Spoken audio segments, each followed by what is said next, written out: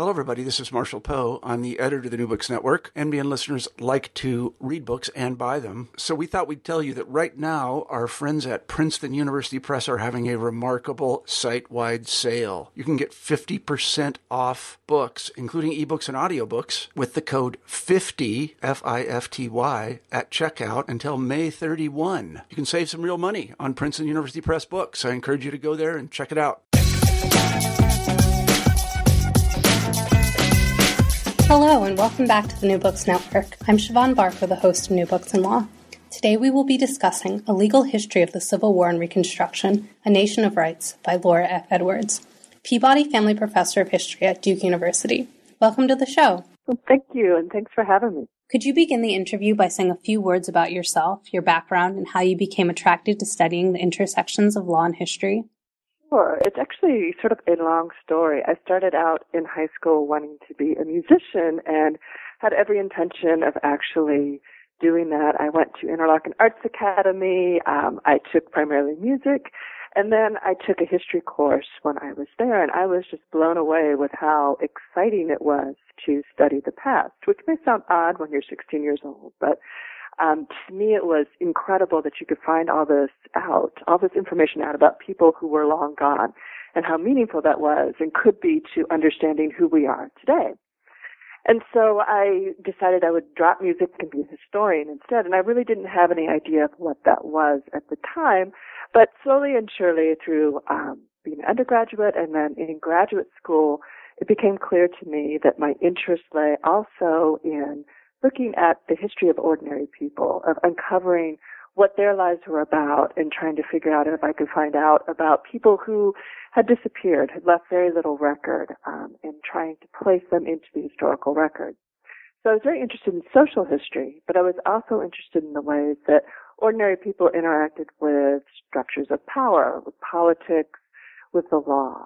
And the law in particular opened up possibilities of seeing how ordinary people connected with, institutions of governance, power relationships, and seeing how their lives intersected with some of the main themes of U.S. history.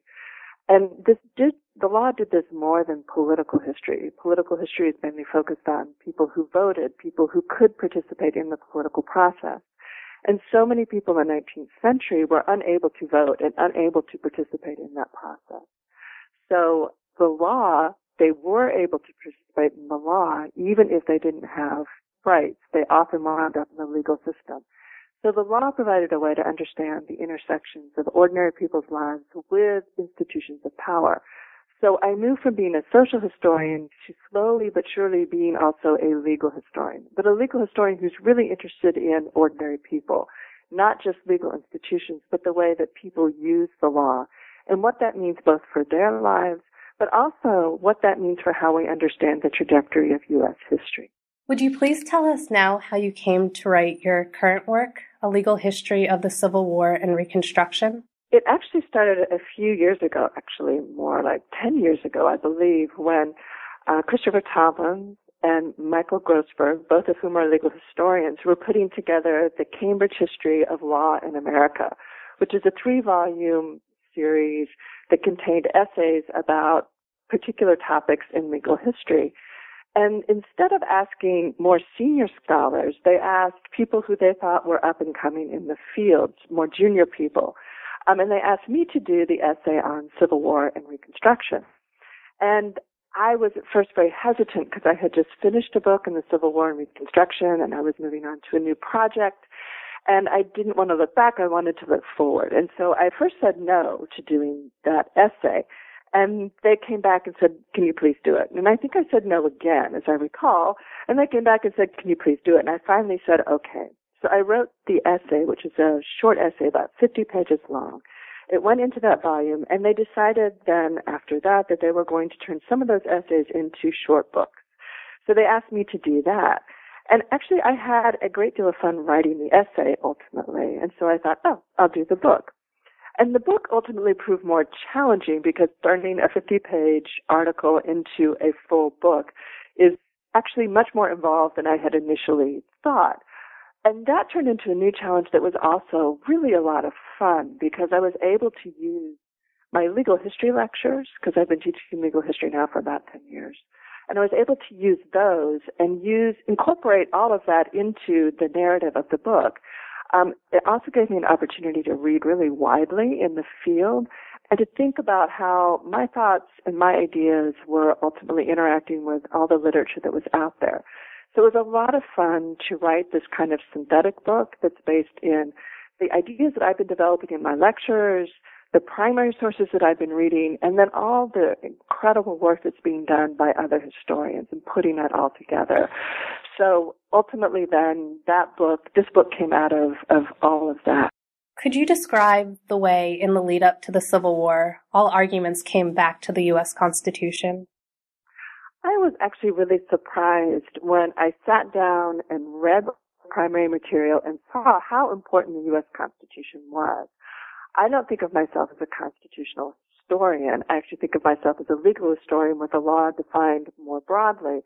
But actually the primary sources, what people were saying at the time, all of their arguments were about the U.S. Constitution. And once I sat down and thought about it, it made sense in a general way. After the Revolution, the American Revolution, after the colony separated from the king, the law was essentially king. And this is what, to paraphrase Tom Paine, he said, basically, the law is king now. And he was reflecting the culture of the time where people put a great deal of emphasis and faith in the law as the body of authority, body of ideas that created authority and that people looked to guide governance in the new United States. And this faith in that was also, in the law, was also focused on the U.S. Constitution as sort of the basis for both law and government in the nation as a whole. And so holding up the U.S. Constitution, saying that what your position is granted and legitimized by the U.S. Constitution was a way of elevating your particular ideas and giving them weighty authority of the law. That said, people were really convinced that the ways that they were understanding their positions in the lead up to the Civil War, whether it was pro-slavery, whether it was pro-secession, whether it was pro-union, whether it was anti-slavery, people were very convinced as well that what they were saying was, in fact, legitimized by the U.S. Constitution. People had different interpretations of what the Constitution allowed. And so these arguments were not just instrumental. It was a fundamental belief in what the law actually meant in the United States. And we reached this point in the Civil War where those ideas were so different that people were willing to basically shoot each other over it. We went to war because of these very different understandings of what the law in this country actually meant. And I found that really interesting because the people's faith in the law was so profound, but their belief in what the law said was also so incredibly different. So it was not, like I said, just instrumental. This was about fundamental beliefs about what the nation meant. And all of those ideas really came back to the law, with the Constitution being representative of what the law meant. Would you discuss how the turmoil of war also created space for people to express popular conceptions of justice and to move into the ambit of government policy? I was really kind of surprised about how people were able to move their ideas about what the law was and what it should be, how they were able to move it into government policy. Even people who could not vote, even people who did not have rights, like African Americans who were enslaved, or married women who lost property rights when they married because of coverture. All these people were really able to participate in the legal order of the time. And I think there's three kind of interesting dynamics at work here. The first one in the Confederacy immediately centralized after secession, which is interesting because the Confederacy was all about states' rights, presumably, and yet they created one of the strongest central governments, actually much stronger than what was created in the Union during the Civil War. The federal government of the Confederacy centralized even aspects of economic production. They did all kinds of things with the Army, centralized the Army. They did incredible sort of job of pulling the entire Confederacy together to mobilize for war, and that was directed through the federal government.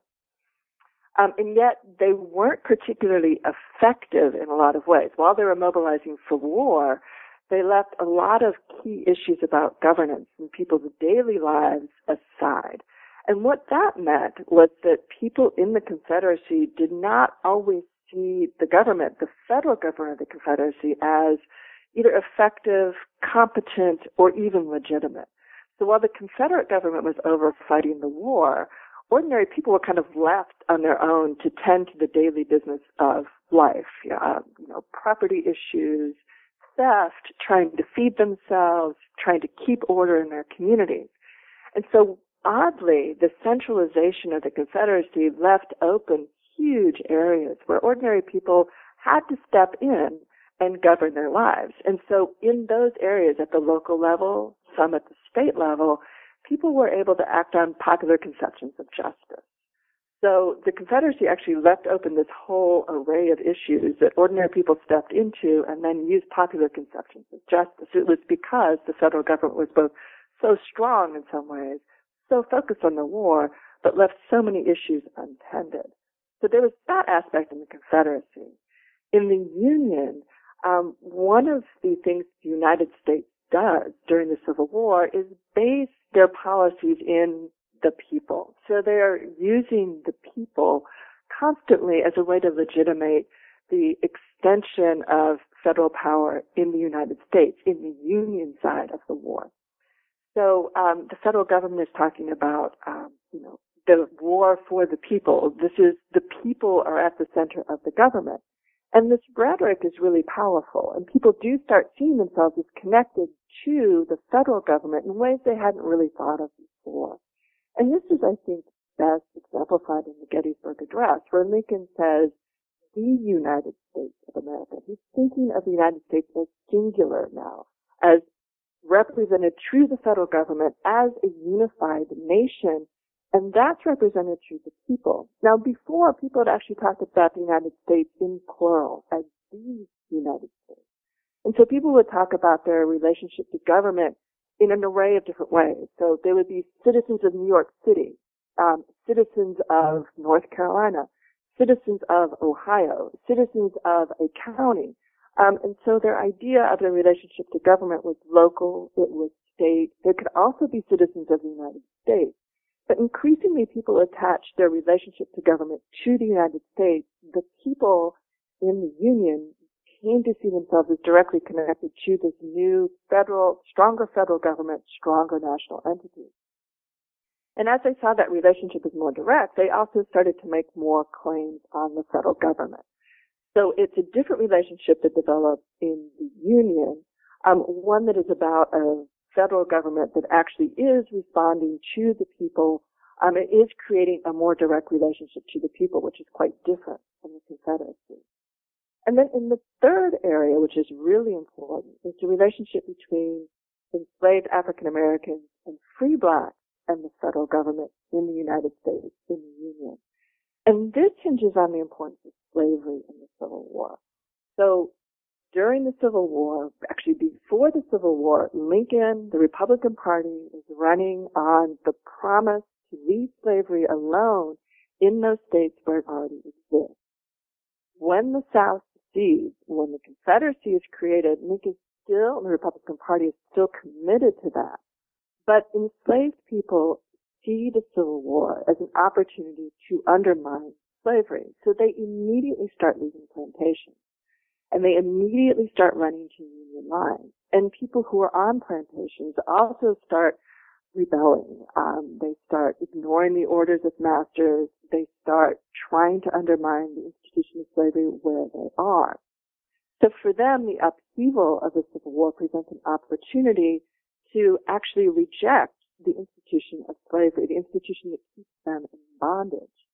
Free blacks in the North also see the Civil War as an opportunity for abolition, something they have been advocating for a long time. So, given the centrality of slavery ultimately to the Civil War, given the ways that this institution divides the Union and the Confederacy, enslaved people, free blacks, are ultimately able to push the slavery issue, push abolition during the Civil War in ways that the federal government of the United States ultimately has to respond to. So there are three kind of ways that people are able to move their ideas into the ambit of government at this point.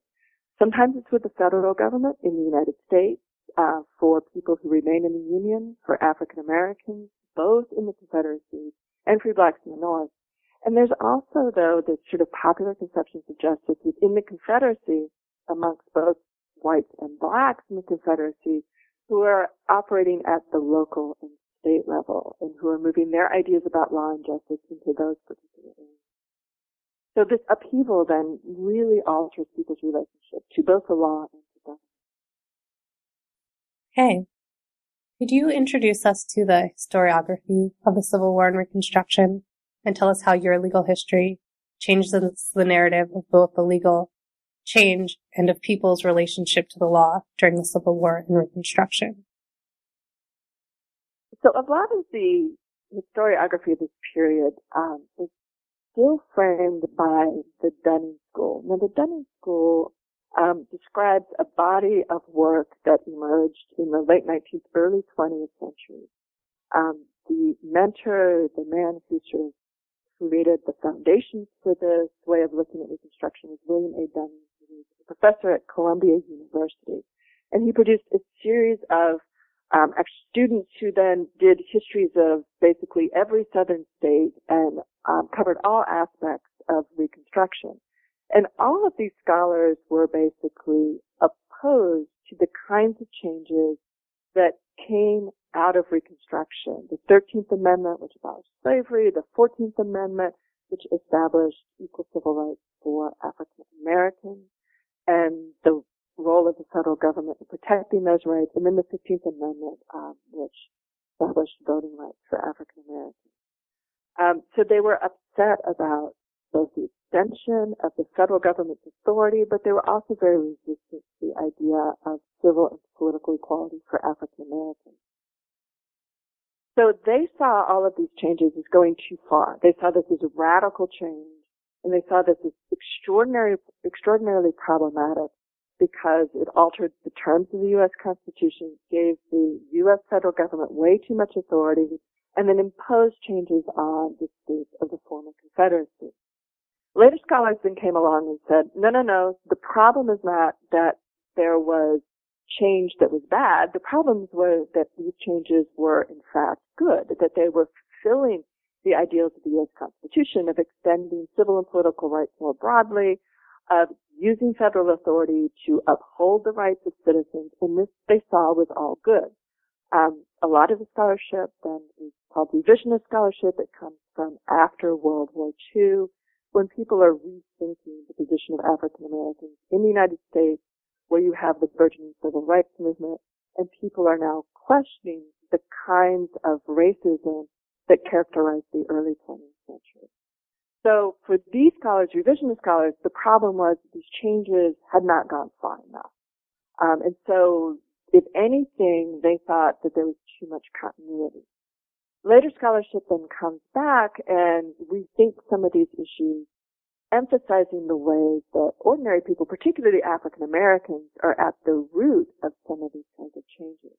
So instead of federal policy being the dynamic that then caused this change, the new literature comes in and explores the ordinary people who were out there during the Civil War who were pushing changes. So the idea that African Americans are key in, for instance, pushing abolition comes out of this body of work from the 70s, 80s, and 90s. But here again, the emphasis is on change, but change that didn't go far enough. But this is kind of tragic because Reconstruction opened up these opportunities to create a more just society, to realize civil and political equality for African Americans, to create a more democratic society. And yet the federal government didn't push hard enough, state government didn't push hard enough. These changes ultimately were not realized. So the arguments kind of split back and forth between change, not enough, change, too much. And so I wanted to come in and kind of rethink some of those basic issues. And for me, what is interesting about this period is that you do have these opportunities, these changes in people's relationship to government. But for me, it is that change in the relationship to government that is the most profound thing.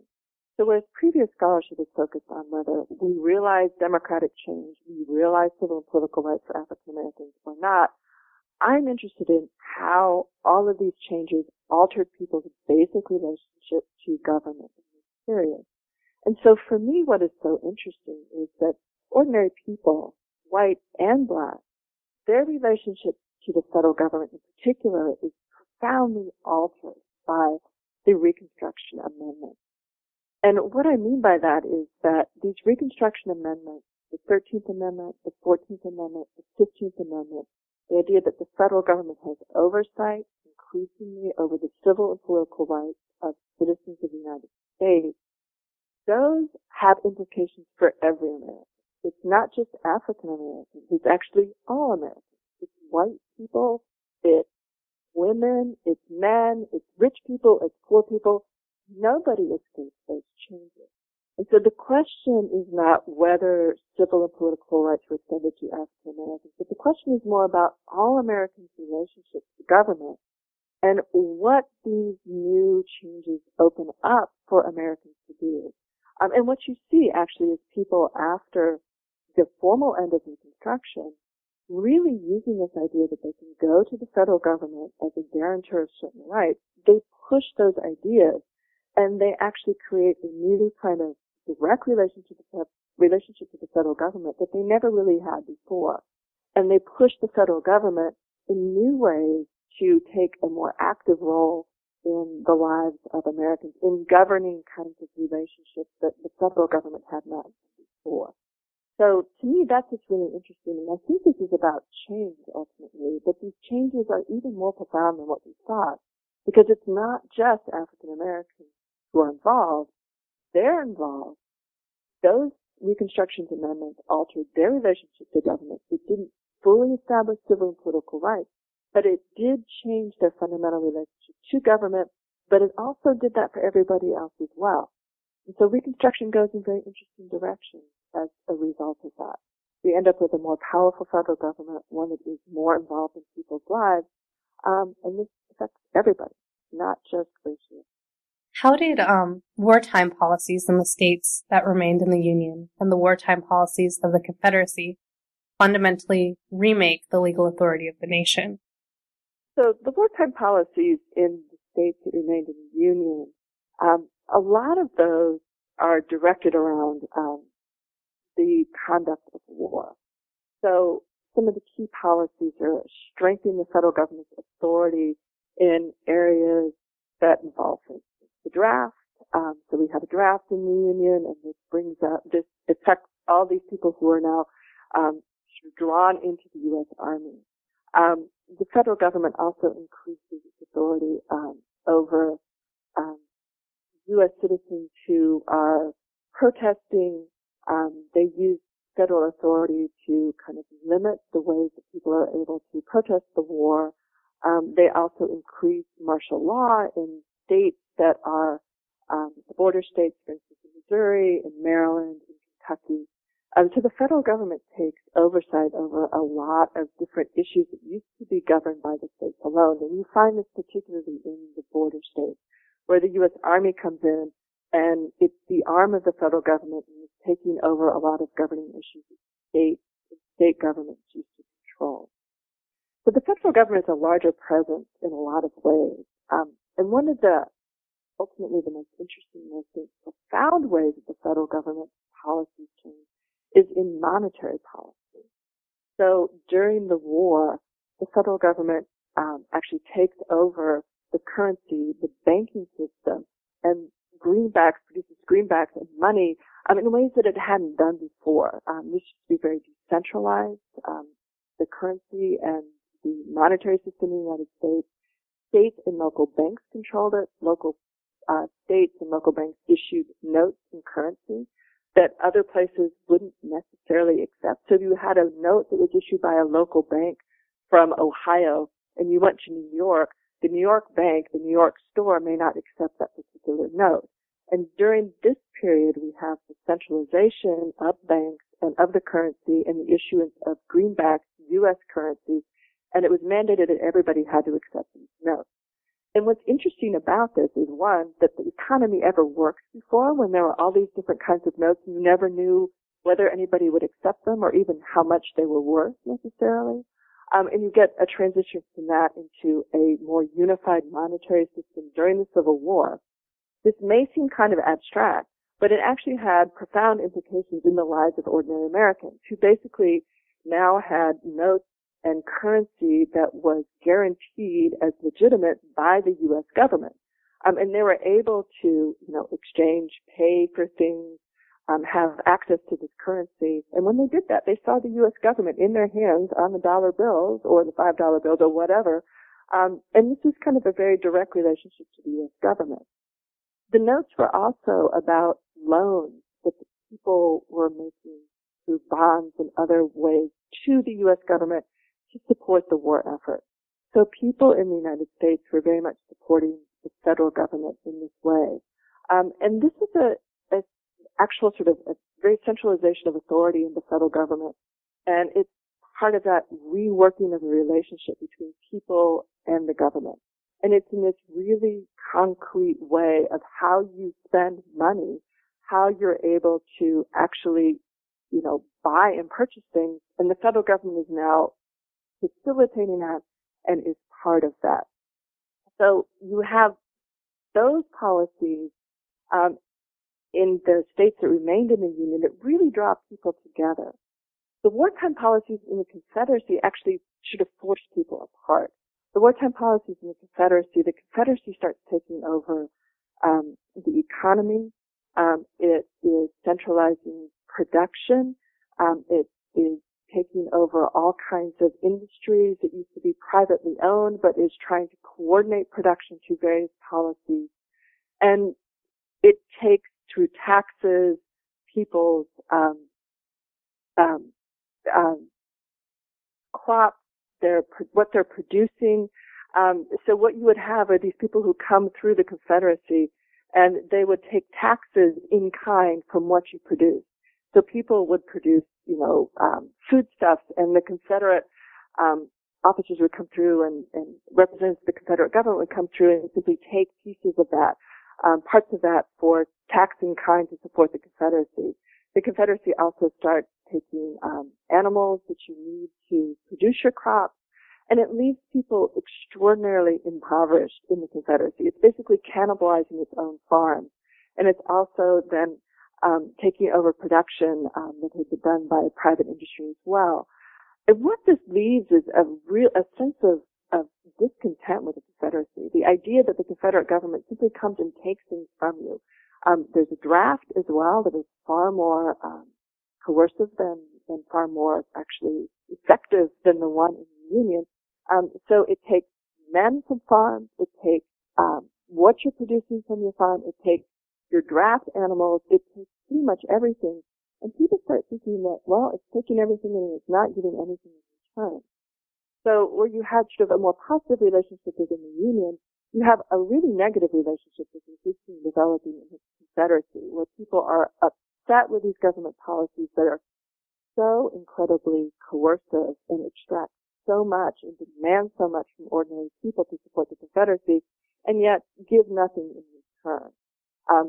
So in the Confederacy, people have a very negative relationship to the federal government, whereas in the Union, it is ultimately much more positive in the sense that the government is asking things from people, but it's also providing something in return as well. And people have a more sort of positive sense of that relationship than they do in the Confederacy. Okay. You may have answered this question in your last answer, but do you have maybe some more elaborations on the ways Union citizens' conceptions of and relationships to the legal order evolved during the war?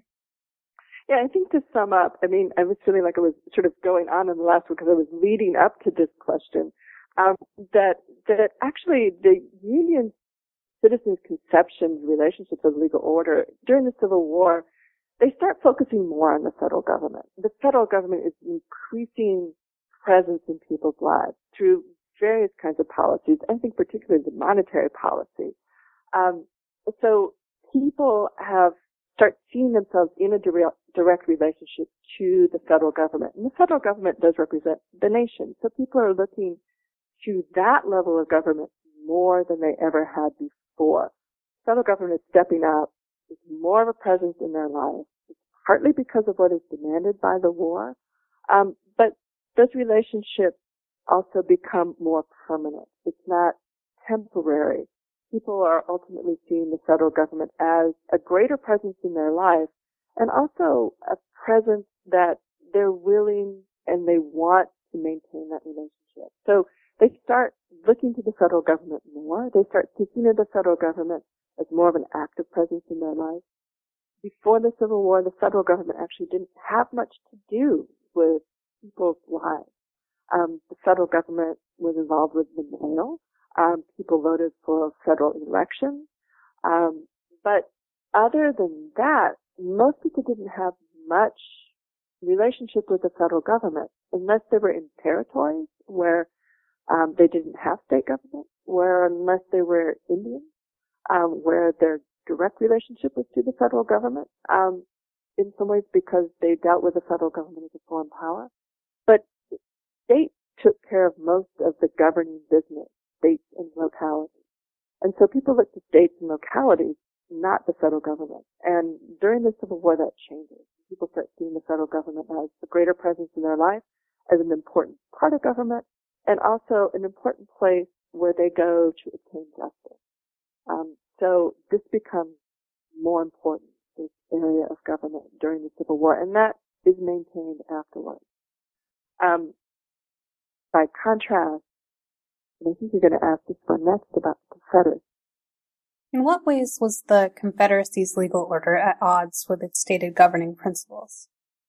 So where the Union is developing the federal government is expanding, people are actually seeing their relationship to this in a positive light. They're expecting the federal government to do more.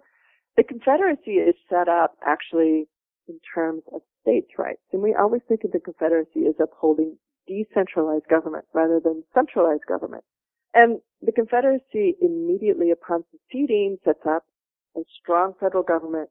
It takes on even more authority than the U.S. government. So this seems at odds with the Confederacy's stated governing ideals, which are about states' rights and decentralization. And weirdly, it becomes more centralized than the Union in the United States. And it does so to conduct a war effort to support states' rights. So in order to do that, they have to be centralized. So this is very much at odds with what they're saying is, the central purpose of the Confederacy. And again, this is a tension because the centralized federal government, people are actually pretty opposed to that idea. And you have, as a result, a lot of internal division within the Confederacy where some people are resisting the federal government. State leaders who want to maintain authority within their states are resisting the federal government, trying to undermine the Confederacy's federal government. And then other people take the ideal of states' rights to even more localized government. Decentralization to them means not centralizing even at the state level, but at the local level. And so those people are acting, in terms of ideas of decentralization in local government, trying to undermine what the states are doing. So the fact that this Confederate government, federal government, centralizes strikes many people as hypocritical and to them opens up the possibilities and the opportunity, but also the necessity for them to resist centralization, to uphold the Confederacy, what they see as the Confederacy's central principles. And so you have a lot of turmoil in the Confederacy, a lot of internal conflict over what decentralization actually means and what is necessary to conduct the war. And this results in all kinds of ultimately chaos by the time of, by the end of the war. So there is much, internal conflict in the Confederacy as there is conflict between the Confederacy and the Union. And in some ways, that internal conflict was more pronounced, as deadly, and ultimately undermines the Confederacy's ability to conduct the war. Did the Confederacy's loss of legitimacy affect the way Southerners viewed law and legal change in the post-war years? Yeah, I think that experience where Confederate people in the Confederacy, both white and black, saw the Confederate central government ultimately lose legitimacy. It was unable to govern by the end of the Civil War. They saw it lose its competence, its capacity, its efficiency, its legitimacy. They also saw the same thing happen at the state level, where things just fell apart. And they saw it at the local level as well, where, all the men were off fighting the war. There are very few people to actually run local government anymore. There were no courts. There was no way to address basic conflicts at the local level in the Confederacy. And so the law fell apart. The institutions that supported the law fell apart. This has a profound impact, I think, in the ways that people in the Confederacy then approached the idea of law and government after the Civil War. For many white Southerners, they lose faith in some of these institutions. And when the Union comes in, the United States comes in to try to govern, they have a real uphill battle. Not only are white Confederates opposed to representatives of the United States, but they also have a real distrust of, legal institutions more generally, of government more generally. Government has failed them during the Civil War, and so they're real gun-shy about this idea of, government stepping in and what it can do after the Civil War. Now, by contrast, former slaves, African Americans who were enslaved, don't have a lot of faith necessarily in local state government that's run by Confederate officials or white Southerners, but they do have faith in federal officials. So you find African Americans trying immediately after the Civil War trying to bypass local government or state government that's run by white Southerners and try to go to federal courts instead because they have faith in federal courts. After the 14th Amendment is passed, or after the 14th Amendment and after Congress takes over Reconstruction and the states are reconstructed in the form of Confederacy around the principles of civil and political equality for African Americans, African Americans do try very hard to make state and local government work. White Confederates, though, have lost faith in those institutions. And so what you have is really a crisis of authority within the states of the former Confederacy, where white Southerners don't see local and state governments that actually are built around new principles of civil and political equality. They don't see those places as legitimate. They also have problems with, what state and local governments can actually accomplish. African Americans have great faith in those institutions. And there's a real fight over who gets to govern the law, who gets to ultimately be the people in charge, who's going to be in charge of government. And so the kinds of conflicts that actually are emerging during the Civil War in the Confederacy continue afterwards as people are battling over who's going to control these legal institutions. And they're also battling over what these new legal institutions, what government can accomplish. And you have people who are very idealistic, people who think that government can accomplish a lot, and then you have people who've been burned and who are thinking that, I'm not going to put my faith in this. A lot of times we've seen this in terms of states' rights versus faith in the federal government, and yet it's also faith in sort of all levels of government, what it can accomplish, and then who's going to be able to control it. Okay. Would you tell us some of the implications of emancipation for the nation's emerging legal order? So, mostly in historiography, people have seen emancipation as emancipation for African Americans. This is the abolition of slavery, and it stands to reason that when you're talking about the abolition of slavery, that would affect enslaved African Americans the most. They're the ones who are enslaved. Once you abolish slavery, they are released from bondage. And yet, the abolition of slavery is also really crucial in reshaping what the power of the federal government and Americans' relationship to the federal government. So, before the Civil War, states had control of the rights of all residents of states. Basically, states had control over the rights of all American citizens. Citizenship, who could be a citizen, was defined by federal law, but even that was somewhat ambiguous in the sense that federal law defined who could be naturalized, who could become a citizen. But there was actually no federal law or statement about who was a citizen in the sense of all those people who were already in the United States at the time of the Revolution, who were born into the United States after the Revolution, people who were already here. It was unclear if they were, what citizens were. We had no definition of who was a citizen, why they were a citizen, let alone what their rights as citizens were. So there was no clear sort of federal statement about even who was a citizen. States were the ones who actually had control over the rights of citizens. There was no federal law that connected rights to citizenship. So states had control over the rights of citizens.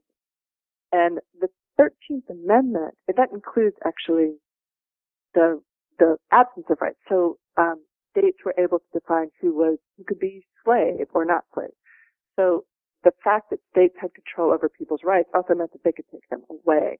So states then could define slavery, place people in bondage, they could take rights away from people at will. It was within the power of states to grant or rescind rights. The 13th Amendment comes in, and it's a constitutional amendment. It applies to all states.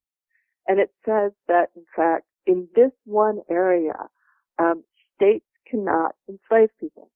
States cannot do that anymore. The federal government is stepping in and taking control over the rights of citizens or rights of people in this one area. This is really crucial because what this does is establish the federal government's toehold in defining rights for citizens. This area the federal government is going to step in. But if it can step in this one area, it's also opening up the possibility that the federal government is going to take a more fulsome role in defining the rights of Americans more generally.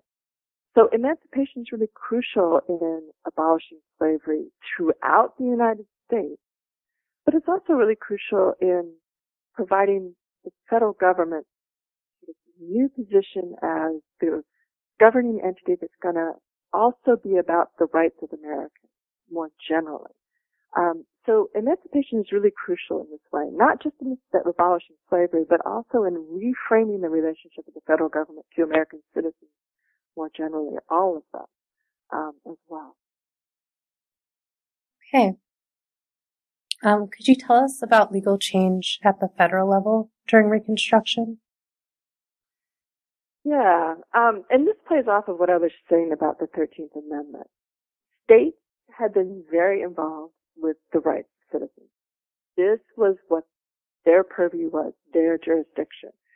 And during Reconstruction, the Reconstruction Amendment slowly moved oversight over citizens' rights to the federal government. So the 13th Amendment, federal government abolishes slavery. States can no longer actually have laws that, allow for slavery. This is a uniform thing that extends over the entire United States. So the federal government is the one who's now in control of this particular issue. It abolishes slavery. This means that, it's constitutional. There will be no slavery anymore in any state in the United States. It limits states' rights in that particular area. Then you have the 14th Amendment, which actually establishes federal oversight over the rights of citizens, the civil rights of citizens. So what the 14th Amendment does is it gives the federal government the ability to step in when states are restricting rights on the basis of race. So states can no longer pass laws that treat African Americans differently, and the federal government now has oversight in that. It also establishes federal government purview over privileges and immunities, and opens up this possibility that the federal government will actually be able to somehow deal with the rights of civil rights of American citizens. It opens up that possibility. And the 15th Amendment then does something similar with political rights. Now, all of this is fairly ambiguous at the time, even in these amendments, because there's a lot of debate within the United States about what the federal government's purview should be. Some people are arguing for the idea of a national standard of rights, so that everybody in the United States would be able to claim the same basic array of rights regardless of where they live. A national standard where we're bypassing state jurisdiction and everybody in the United States would be able to claim similar kinds of rights. Other people are very committed to the idea that states would retain jurisdiction and control over rights of the people who live in their states, which would mean that from state to state, those issues might be different. States in North Carolina might have a different array of rights than states in Iowa. People are thinking still in these terms in the 19th century because where you live, their thinking is very important. Iowa is different from North Carolina. It's different from Delaware. It's different from New York. And so states need to maintain some jurisdiction over rights in order to deal with the particular circumstances in their areas.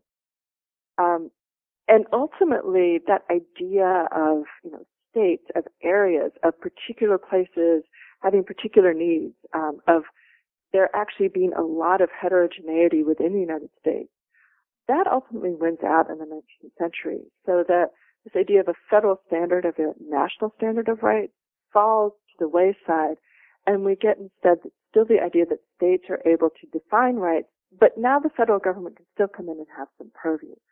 So in some say in how those rights are applied, at least in terms of race within states. And the idea that the federal government does have purview, though, also gives people a place to appeal. So when African American voting rights are being denied, they can go to the federal government and hopefully obtain some redress for what's going on. The federal government becomes sort of the arbiter here, the governing institution you can go to in order to address inequalities within states. So that's ideally the possibility here, that the federal government will come in and uphold equality within states. But increasingly, over the course of Reconstruction and in the late 19th century, federal courts increasingly cede more authority to states. And so the federal government's role, even as an arbiter, begins to disappear. But still, the idea here is that the federal government could do this. And so a lot of Americans continue to hope that federal authority, that federal courts will ultimately uphold their rights. And they continue to try to get the federal government involved in upholding rights and also expanding out new ideas of rights as well. And so this is about, again, a different relationship to the federal government, that what people are doing is bypassing their states and going to the federal government, bringing the federal government into these issues and trying to appeal to the federal government in new ways to extend out rights and to ultimately uphold new conceptions of justice as well. Okay. Could you talk about popular conceptions of this Reconstruction era legal change? In the 19th century, rights were very narrowly defined. They involved the transfer of property and basically access to the court. But ordinary people had different ideas about what the law should do.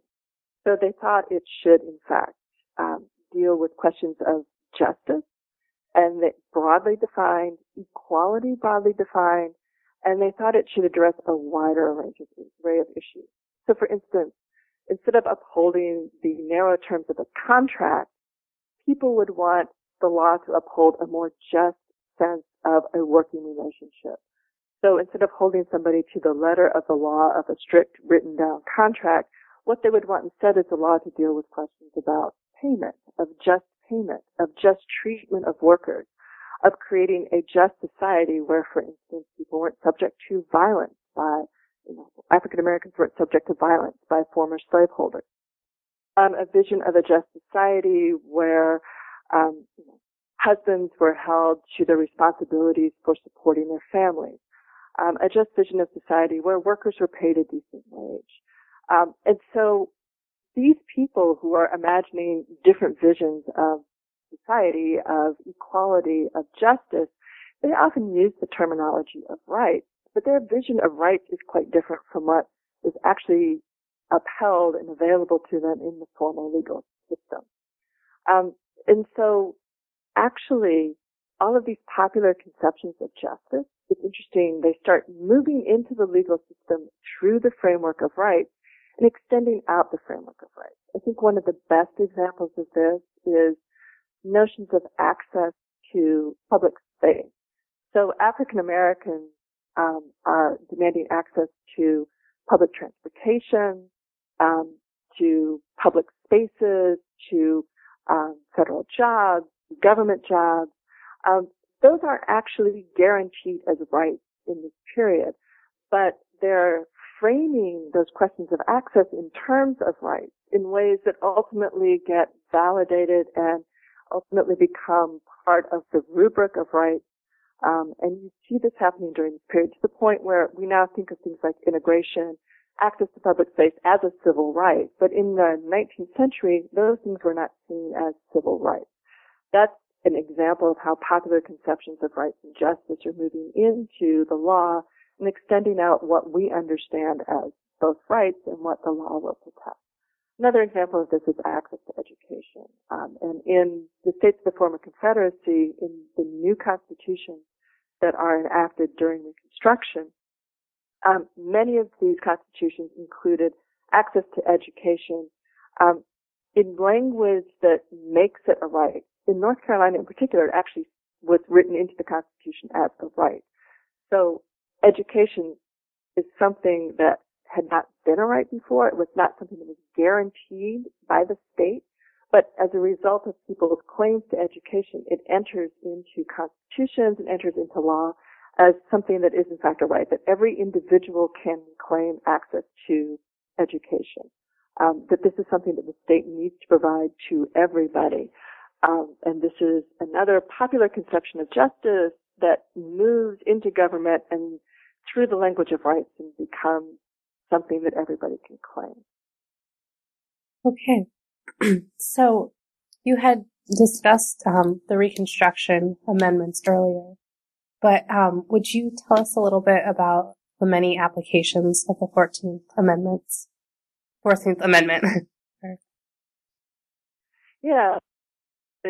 No, the 14th Amendment was designed to actually, it was passed in order to establish or provide a mechanism for civil and political equality for African Americans. And yet, ultimately, what the 14th Amendment does is bring in the federal government as arbiter in cases where rights are being denied, or people say rights are being denied or abridged in some way at the state level. So the federal government will come in to ensure that rights are being applied equally. Now, the 14th Amendment doesn't necessarily say what rights the federal government will come in or what rights the federal government are in the federal government's purview.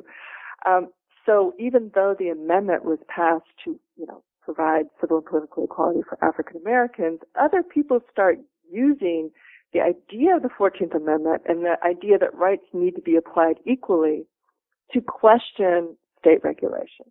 So the classic case is the slaughterhouse case, where in New Orleans they created a monopoly to regulate slaughterhouses. This is really crucial because if you have slaughterhouses everywhere, all of the debris and waste from slaughterhouses can be a real danger to public health. States, localities had traditionally regulated in the name of the public health, and so had always regulated slaughterhouses, in particular, tanneries, other kinds of businesses and industries that created waste that endangered the public health. So they located slaughterhouse in a particular area in New Orleans, downriver, so that it wouldn't contaminate the water supply and wouldn't pose a danger to public health. And it limited, people slaughtering animals to this particular area. Now, some butchers who were aligned with the Democratic Party and who were led by an official who was very opposed to Reconstruction and very opposed to Republican policies, they sued, saying that their rights were being abridged because their right to a livelihood, their right to pursue their occupation was being abridged by this state legislation, which restricted slaughtering to this particular area and then limited slaughtering to that area. In the slaughterhouse cases, ultimately the butchers lost. The U.S. Supreme Court came in and said that no, in fact, states had the right to regulate in this particular manner and over these issues, and that took precedence over the butchers' claims to their rights and their rights being abridged. Later, though, increasingly the Supreme Court came in on the side of people who were questioning state regulations, similar to the kinds of regulations that Louisiana did with the slaughterhouse. So, increasingly the Supreme Court comes in and starts validating the claims of those people who are saying, oh, the state can't regulate my business because that is abridging my rights. So the 14th Amendment over the course of the 19th century increasingly becomes a way for businesses and ultimately corporations to challenge state regulations. So the 14th Amendment, the thing that had been supposed to uphold the rights of African Americans, civil and political rights of African Americans, that part falls by the wayside. And the federal courts start using that 14th Amendment to uphold the, quote, economic rights, rights to pursue a livelihood and the property interests of businesses and corporations. Now, ironically, in that effort to uphold property rights of businesses and corporations, this often works to the detriment of laborers who would like state regulations, so that would actually state regulations that limited hours, that provided minimum wages, that were about establishing standards for safe working conditions. Those kinds of regulations at the state level are also undermined when the court steps in and says that, no, we're going to uphold the rights of corporations, the property rights of corporations, and those rights take precedence over state regulations. Even state regulations that are very popular, that are on behalf of labor and are trying to actually uphold the standards of laborers' working conditions and what laborers see as their right to a decent wage or safe working conditions or reasonable hours. So there is a definite sort of conflict here about what the 14th Amendment does and whose interests it should uphold. And as it moves towards property and corporations, there is also a conflict there where other people have different conceptions of what the 14th Amendment should do, what government should do. And in some ways that also continues the same kinds of conflicts that were very apparent during the war as to ideas about popular conceptions of justice, which are about more fulsome ideas about what government should do collectively for workers or African Americans, for women, and more narrow ideas about rights that focus primarily on property and access to the court. Now, this question is very broad, and listeners will probably have to read the book to get a full answer to this, but how do you think the National Legal Order became one of individualized rights? I think it gets back to the three amendments that are passed during Reconstruction, the 13th, the 14th, and the 15th Amendment. And these amendments are about federal government inserting itself into questions about rights. It also establishes of individuals. It also establishes the federal government's purview over these questions in a way that had not been the case before. It gives people a way to bypass local authority, state authority, and go to the federal government. Now, the only way, really, that individuals, people, ordinary people, or businesses, or corporations can access federal authority, one of the few ways, actually, is through these rights that the federal government now has supposedly purview over. So if the federal government is the place where you can go to contest state regulation, state laws, local regulation, local laws, that means that rights become increasingly important. rights are the way that you can access federal power. Rights are the way that you can contest what you see as injustice at the state or local level. This increases the federal government's power, but it does so through a particular rubric, and that's the rubric of individual rights. If you walk in and you say, gosh, I think the federal government should regulate in the area of establishing minimum wages or establishing, regulation on the workplace. This is actually really difficult to do in the late 19th and early 20th century because those issues in that period belonged to states. Federal government had not been involved in those issues. And so you can't go to the federal government and say, hey, do these things. The federal government's power, its purview are fairly limited. The one area you can go and access federal authority is through this rubric of rights. You can say the states have denied rights. The states have actually limited my rights, and they're doing this in a way that is problematic. And you can go to the federal government to address those issues. So rights become a way that people can access the federal government. And that gives the rubric of rights a lot of power. This is a way that people start framing claims on federal authorities, start framing their claims on government. This is the way that they start, the rubric that they use.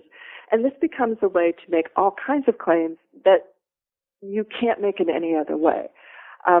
So rights becomes really crucial during Reconstruction. It becomes the way that you can access federal power. People start using that, and they start making more and more claims in terms of rights. And so the fairly limited definition of rights that existed in the 19th century, that starts changing. People start expanding that out. People start expanding that out as a way to access federal authority. And increasingly, this rubric of rights becomes important, more important. Things that we think of now as rights weren't rights actually in the 19th century. And the fact that we have such an expansive notion of rights now is very much a product of this period where rights become really crucial, become a primary framework to create a relationship with the federal government and to access federal authority. It's the way that you get government to act, and that framework becomes more and more crucial in American society. Okay. To conclude, I'd love to know what you're working on now. So I have a new book that I'm working on women and textiles. And I got interested in this because I had run across a lot of material on women trading textiles, women owning textiles. And by textiles, I mean clothing, I mean cloth, fabric. We think of those things as being not very valuable now because we can go down to Walmart and buy T-shirts for $5. But in the early 19th century, textiles are really expensive, and they actually represent a considerable amount of wealth for many people. And so it was interesting to me that women and married women who can't own property are often owning textiles and trading in textiles. And so I started tracing out women's relationship to textiles, and I discovered this whole sort of underground market that exists where basically people who can't own anything else can own textiles, can make claims to textiles. And they're trading, they're using textiles as a means for credit. So they will go down to the pawn shop, for instance, a woman with her dress on Monday morning, her best silk dress. She'll pawn it, get the money, and then use that to buy what she needs for her household during the week, and then go back on Saturday and hopefully get her dress out of hock so she can wear it to church on Sunday and then go back and pawn it again. And what this is not desperation so much as her using what she owns, a dress, to leverage credit. People are paid in textiles, they trade in textiles. People who, if you're an enslaved person, you're walking down the street with a piece of gold, somebody's going to take that away from you. But if you're walking down the street with, a shirt or a couple of yards of fabric, nobody's going to question you. So there's this whole economy out there that we haven't really thought about. We thought about the development of law and the economy in terms of what men owned, and white men in particular owned, which is land and slaves. But I want to see how we understand the United States if we trace the history through what people who can't own anything else owned. people who own textiles, and think about the market, think about the law, and think about the political system from this perspective.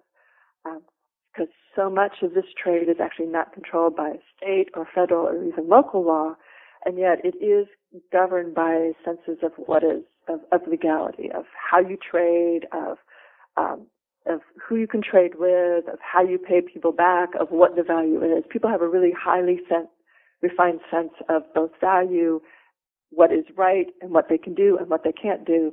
And this is all taking place outside of state and federal laws, and it is really crucial, I think, to understand people's participation in this kind of economy and this legal culture, because they bring that sensibility with them when they do start interacting with state and federal government.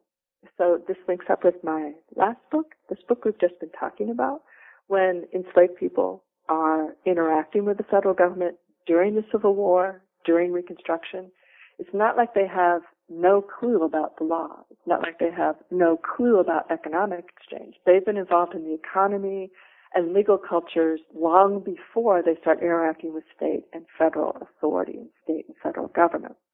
And they're bringing their conceptions of the law and what the law should do with them when they start interacting with government. So I'm interested in all of that sort of legal culture that happens outside the state and federal government, and I think you can get to that through textile. Well, Professor Edwards, that sounds like an incredibly interesting project, and I want to thank you for being on the show today. I really enjoyed it. Thanks so much.